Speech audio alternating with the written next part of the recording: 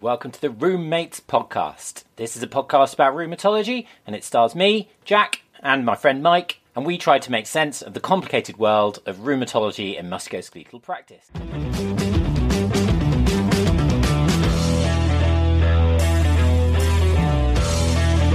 Welcome back to RheumMates. This is session 2. Thank you to everybody that tuned in to session 1 and enjoyed that. We had about 150 listens. We'll talk a little bit about that in the show, but I won't delay us any further.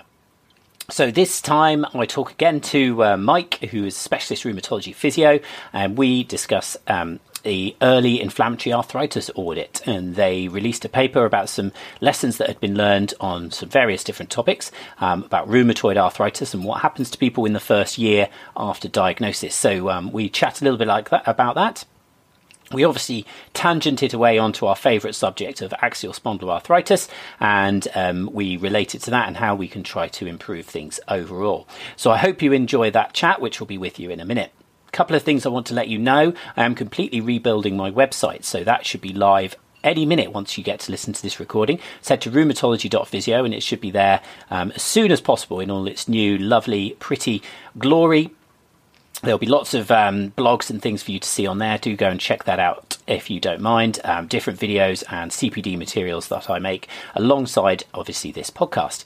Do make sure you subscribe to the podcast in whichever podcast player you listen to. I am still awaiting, unfortunately, for it to load onto iTunes, but you can find it on Spotify and Castbox and all the Google podcast players that you can find, as well as you can listen to it again on my website. So have a look there and do subscribe. And if you think any of your colleagues or peers might be interested, then please do give them the link as well. But without further ado, let's crack on with discussing the early inflammatory arthritis audit.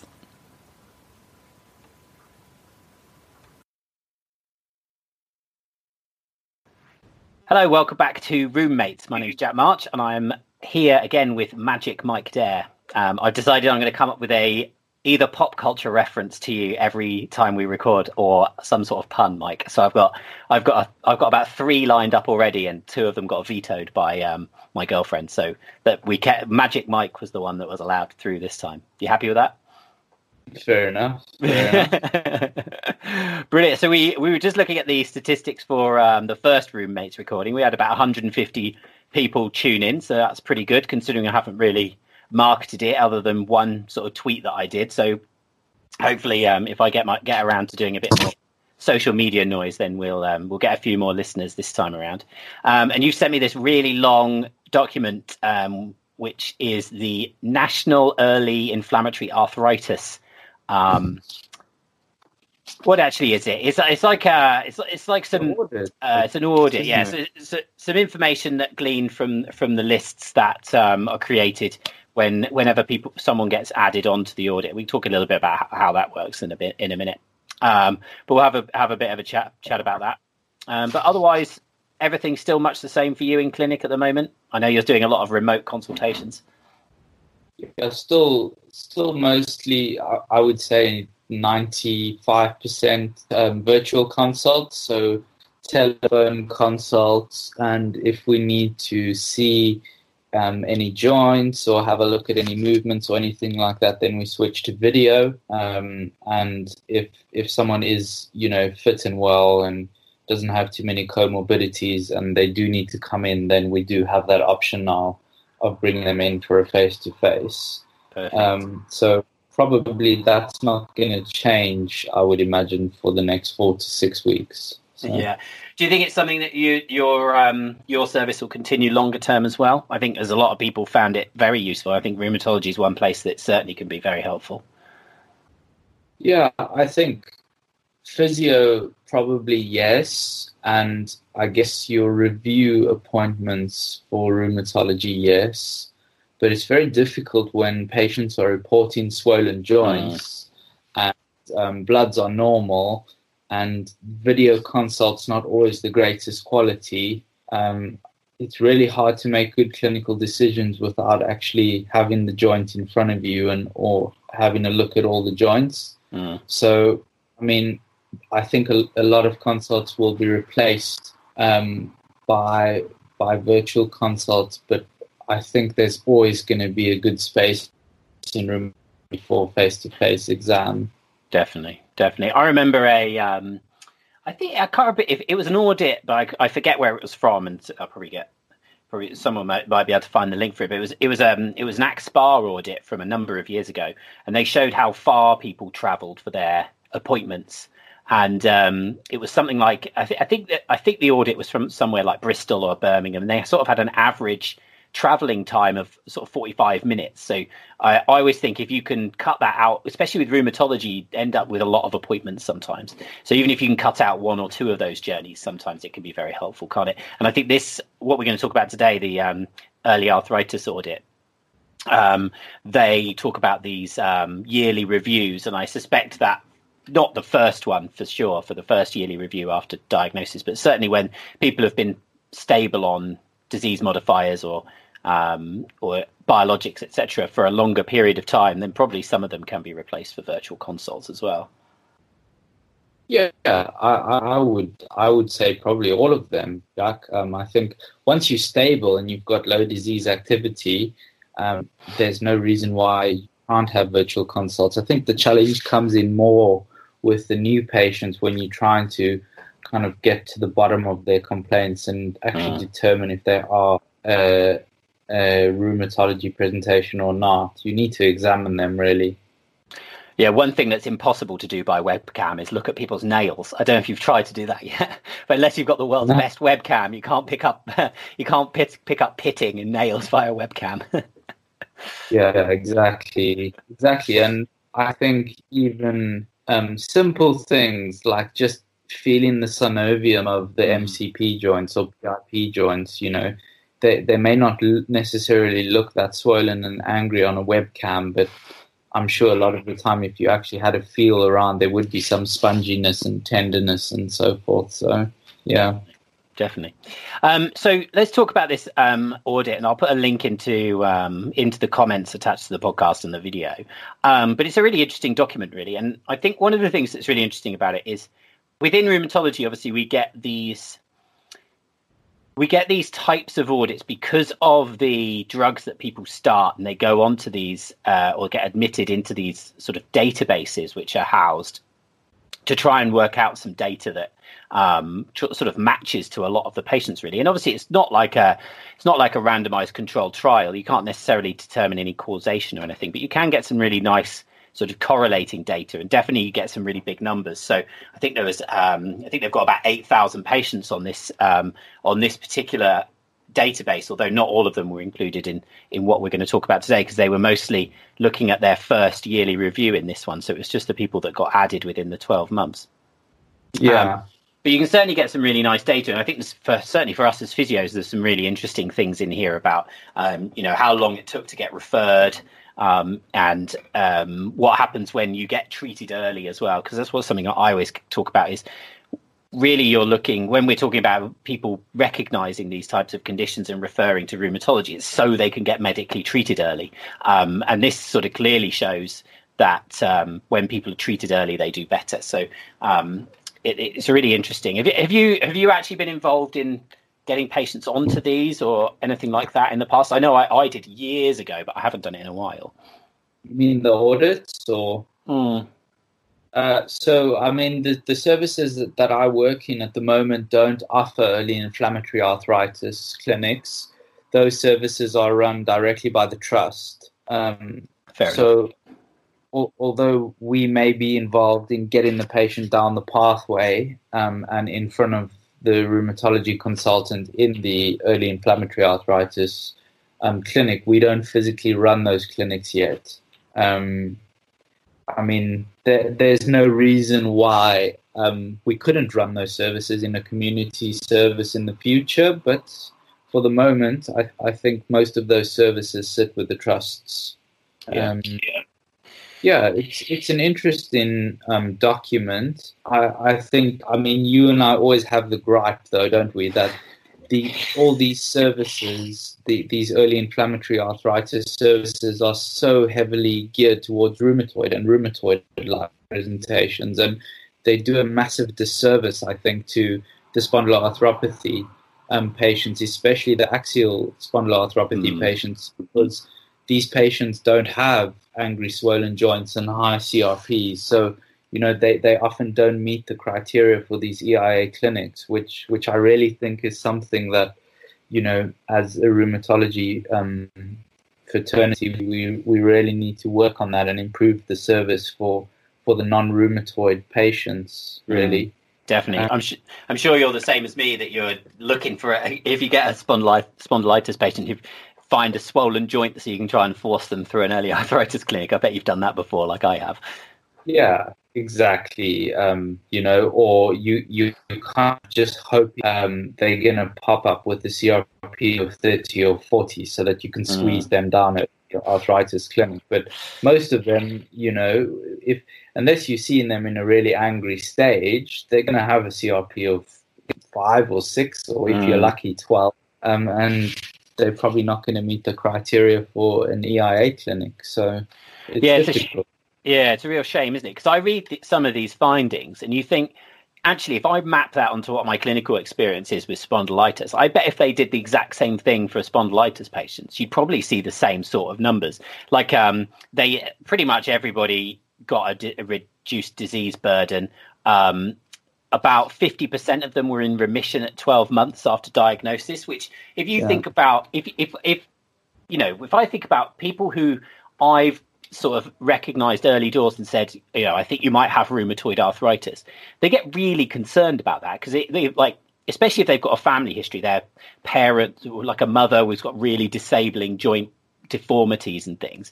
And then if I said to them, well, actually, we've picked it up quite early, so there's at least a 50% chance that you'll go into remission in a year's time. That's a really reassuring number, isn't it? That's something I've sort of reasonably well known for a number of years, but it still surprises me that it's that high. But it is they do treat them quite severely with medications, and it does work. Yeah, I think this document was quite interesting for me in the sense that it really just made me kind of refresh my confidence in conventional DMARDs. You bet your bottom dollar that most of these patients are going to be on methotrexate and something else. So, methotrexate really does work for these early inflammatory arthritis patients, and half of them are going to be in remission in a year's time. And I'd probably put a large sum of money and say that the other half, or a significant portion of the other half, probably had low to moderate disease activity, which is probably a significant improvement from what they came in with. And I think the review said that only 15% of patients started targeted therapies or biological therapies in the first year. So people seem to do pretty well with the conventional DMARDs, which was just a nice refresher for me, really. Yeah, it's really good, isn't it? Because I think certainly we see a lot of research about the biologics and these new sort of JAK inhibitors, which I think is very well named. But some patents in there, JAK. Yeah, exactly. I'm sure there must be some money coming my way. But I think one of the things we know is that, like you said, with methotrexate and things, the benefits of it within this population is so well known, they almost just don't bother researching it that much anymore. So you just see all these biologics research, and then if you look at like some of the comparative trials, then actually the biologics aren't really that much better than methotrexate overall. But what they do is they give you that other option when methotrexate doesn't work. So like you said, it's not many people that end up going on to that. Well, especially in the first year, it's not that many people that end up going onto those drugs anyway. So like you said, it is really good. And I think, like you said, that goes along with almost everybody that they mentioned in here had an improvement in their disease activity score at 12 months. So pretty much everybody got better to a degree. So like you said, even people with severe disease probably got down into moderate or even mild. So I think somewhere with it said, I've lost the actual numbers now, but somewhere it said that the average improvement was quite significant. So it was double the minimal clinical importance difference, if that makes sense as a sentence. So it was twice as much as that. So the people were doing pretty well across the board, really. Yeah, I think it was also interesting to see the variations around the country. And Yeah, definitely. if I recall correctly, I think London was actually one of the worst performers out of the country, in the sense that only 15% of patients in the study got an annual review in London boroughs. And there were other kind of big stats for me, in the sense that only 39% of patients at their reviews in London boroughs had cardiac risk factors assessed, and so forth. And interestingly, other areas of the country like the Northwest and the Northeast, and especially the Midlands, which, if you think about Yorkshire, and Leeds in particular being a workhorse for rheumatology, they really performing quite well up there. So it was interesting to see the variation in the country in really the EIA services and the performance they're providing for patients. Yeah, I do find it fascinating, this, I suppose, the lack of standardization, isn't it? Considering there is this good evidence all over the place for, if you do specific things, you get better outcomes, that there is these differences. And I wonder whether, part of me wonders whether it's a sort of a staffing difference, where you might have some people just not, like individuals almost, not performing within their departments so much, and it can bring down a different area quite significantly, because there's quite large areas, like you said, they're referring into sort of trusts, not in community care, so you might have quite a wide catchment area. But I think, like you just said as well, it is interesting for, especially us as therapists, that sort of cardiovascular disease risk, but also bone health risk as well. Those relatively low numbers that should be assessed every year. So one of the things that I always go on about on my courses is that it's worth doing those risk factors with your patients if you've got them in, because you will find a remarkable number of people that do need to go on to bone protection, or do need to go for further cardiovascular testing. And you can make a huge difference. It's something relatively simple to do, but can be a really big difference to the patient as well. Yeah, I mean, it's preventative medicine, isn't it, really? Because we know that these patients with inflammatory arthritis, especially the ones who've had their inflammation kind of going untreated for a long time, are at a higher risk for cardiovascular disease, hypertension, dyslipidemia, diabetes, and obviously, osteopenia, osteoporosis. So it's definitely worth checking. I guess the challenge is always, like any NHS-based services, is when you're running busy clinics and you've only got 15 or 20 minutes per patient, and you've got a clinic list of 20 or 30 patients, I guess it's quite easy to just let a blood pressure or kind of a FRAX score slide, isn't it? So yeah, it is. It is difficult, and I've worked in those clinics as well, and you are under a lot of pressure, especially with an admin burden, and those things do add another admin burden to you. But it is, it's always something I think is worth doing if you can manage it. And if you're seeing the person for a follow-up, then maybe it's worth putting in the notes to do the next appointment, something like that, where you might just have a little bit more time. But definitely difficult. Yeah, but I think overall it's a very interesting audit paper, and I believe there was a precursor to this audit paper where they provided an actual breakdown of how many patients that were kind of seen in the early inflammatory arthritis clinic actually had inflammatory arthritis. And I mean, don't quote me on the numbers, but I think it was only about 37% actually had inflammatory arthritis, which means that 60% of patients that are coming into those clinics have mechanical or chronic pain syndromes. And I guess the main kind of thinking point for me is if some boroughs, some areas in the country are performing quite badly in getting people into these clinics in 6 weeks and getting them on treatment, is how do we keep all of those patients out of inflammatory clinics?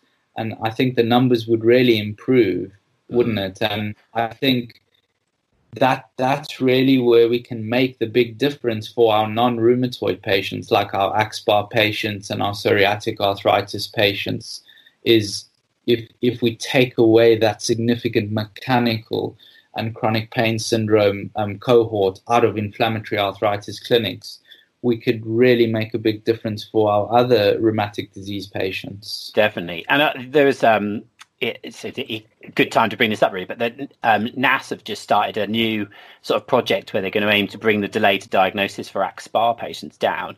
And one of their problems that they've sort of suggested is an issue is people not being aware of the signs and symptoms of something like an axial spondyloarthritis.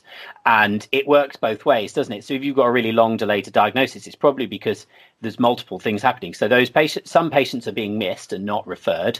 Some patients are being inappropriately referred, who should never have gone near a rheumatology department, because whoever's seen them's gone, I don't know what this is. Maybe it's an axSpA because they've got spine pain and multiple joint pains or something. And then you've got the other people who have been referred, but because those other people are, for want of a better term, blocking the referral, they're slowing the waiting list down for those people that do need to be there. So awareness is the first thing, isn't it? That we need to get people making better referrals. And like you said, you don't want to lose those 37% that are in there now, but you want to get that much higher. And there's always going to be some patients in there that are, they're musculoskeletal masqueraders for a start. So you're going to get some patients in there who just don't have it, but look for all the world like it. And you'll always get some that are delayed. But trying to, on average, bring that down. I think NAS's target is for the average was 8.5 years. They're aiming to bring it down to 1, which is a huge improvement. And I think, like you said, I think if you had an equivalent early arthritis pathway for the spine patients, those that could go a long way, where they were given sort of protected slots that could go. But then obviously you've only got so many rheumatology appointments in a year. You've got to kick something out, and like you said, that's the way to do it, is get some of those mechanical patients or persistent pain patients out of rheumatology, so that those ones that need to be there can be. Yeah, absolutely. And I think the responsibility for that is very multifactorial, Jack. I think the responsibility lies with the referrer to make sure that they're making good clinical decisions when they refer patients. I guess the responsibility also lies with the public to know more about axial spondyloarthritis and inflammatory arthritis. So to make themselves known to their GP when they do have swollen joints or, insidious onset of back pain at a very young age. And also the responsibility lies with the trusts in kind of rheumatology services to, make fast-track pathways for inflammatory back pain, for example, available and accessible like they do for early inflammatory arthritis. I think if you look back at the review documents from the all-parliamentary review that NAS were involved in, I think less than 40% of trusts had early inflammatory back pain pathways. So it's really something that needs to come up higher on rheumatology departments' agendas, especially because, conventional DMARDs don't work for axSpA patients. So the NHS is spending a truckload of money on expensive drugs for these patients. So, we need to improve the service for them. It's not like methotrexate or sulfasalazine that's relatively cheap and works well for peripheral arthritis, for example. Yeah, it's a fascinating sort of conundrum, really, isn't it? Like you said, it's sort of, if you have someone who has an axSpA develop and they don't attend the GP or the physio for 3 years, then obviously their delay to diagnosis is going to be significant. But then we can't say, we can't rely on someone Googling their symptoms and getting the right answer either. So, I know NAS do great work trying to get public campaigns out, but I think also it's got to be any healthcare professional that sees people has to be aware that those signs and symptoms could be, no matter how subtle, could be related to an axSpA. And I think, again, I think that study that showed 8.5 years, I think was back in 2016 now, so it is a bit outdated, but I think they showed that the average person had seen about 6 healthcare professionals as well during the time of having being delayed. So you think there's 6 opportunities there where they could have been referred, and weren't, or whatever it was. And, some will always slip through the net, but you've got to minimize that as much as possible. So I think, from a professional responsibility, we need to be aware of these patients and make sure we screen them appropriately, know what the pathways are, whether they're appropriate or not.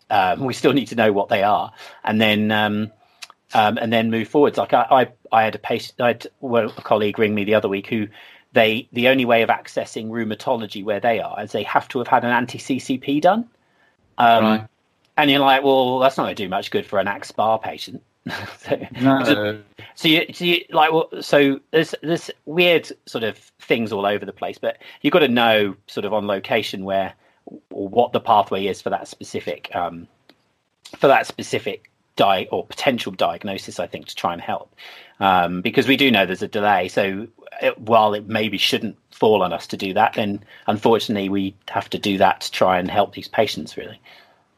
Yeah, and hopefully, and if we really sum up the review from my side, is there's great evidence in this review from BSR on early inflammatory arthritis services that the vast majority of patients are in a much better position 12 months after they enter the system, and half of the patients are in clinical remission, which is massive after 12 months. And I think the paper also highlights that there's really good evidence to show that the kind of associated condition risk is much lower when people are on treatment.